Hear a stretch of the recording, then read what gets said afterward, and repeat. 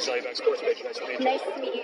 So, talk about the importance of an event like this and how important it is for you guys, for the platform that you guys have to come out and do events like this for kind of communities. Yeah, so WrestleMania week is more than just about the show on Sunday. It's about, we have a whole week to be able to bring awareness to different charitable organizations like Susan G. Komen, and to be here today and get to interact with the fans and have them be donating to the cause. Even fans that didn't come out or couldn't make it out to the event today are still donating online, and I think that that's so important to use the platform that we do have and bring awareness to all of this. And we get to dance and mingle with the fans, and that's not something you get to do on a regular basis, so that was really fun for me. You being a former fitness instructor, I know that you took care of, you used to do that in your past life. Yeah. Being able to do something like that, how cool is it being able to sort of intermingle both worlds of this?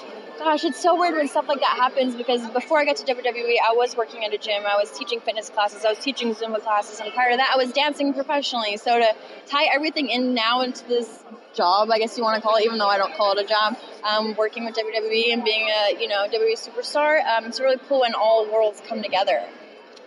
How important is it for you guys to be in, something similar to the previous question, but a little bit different?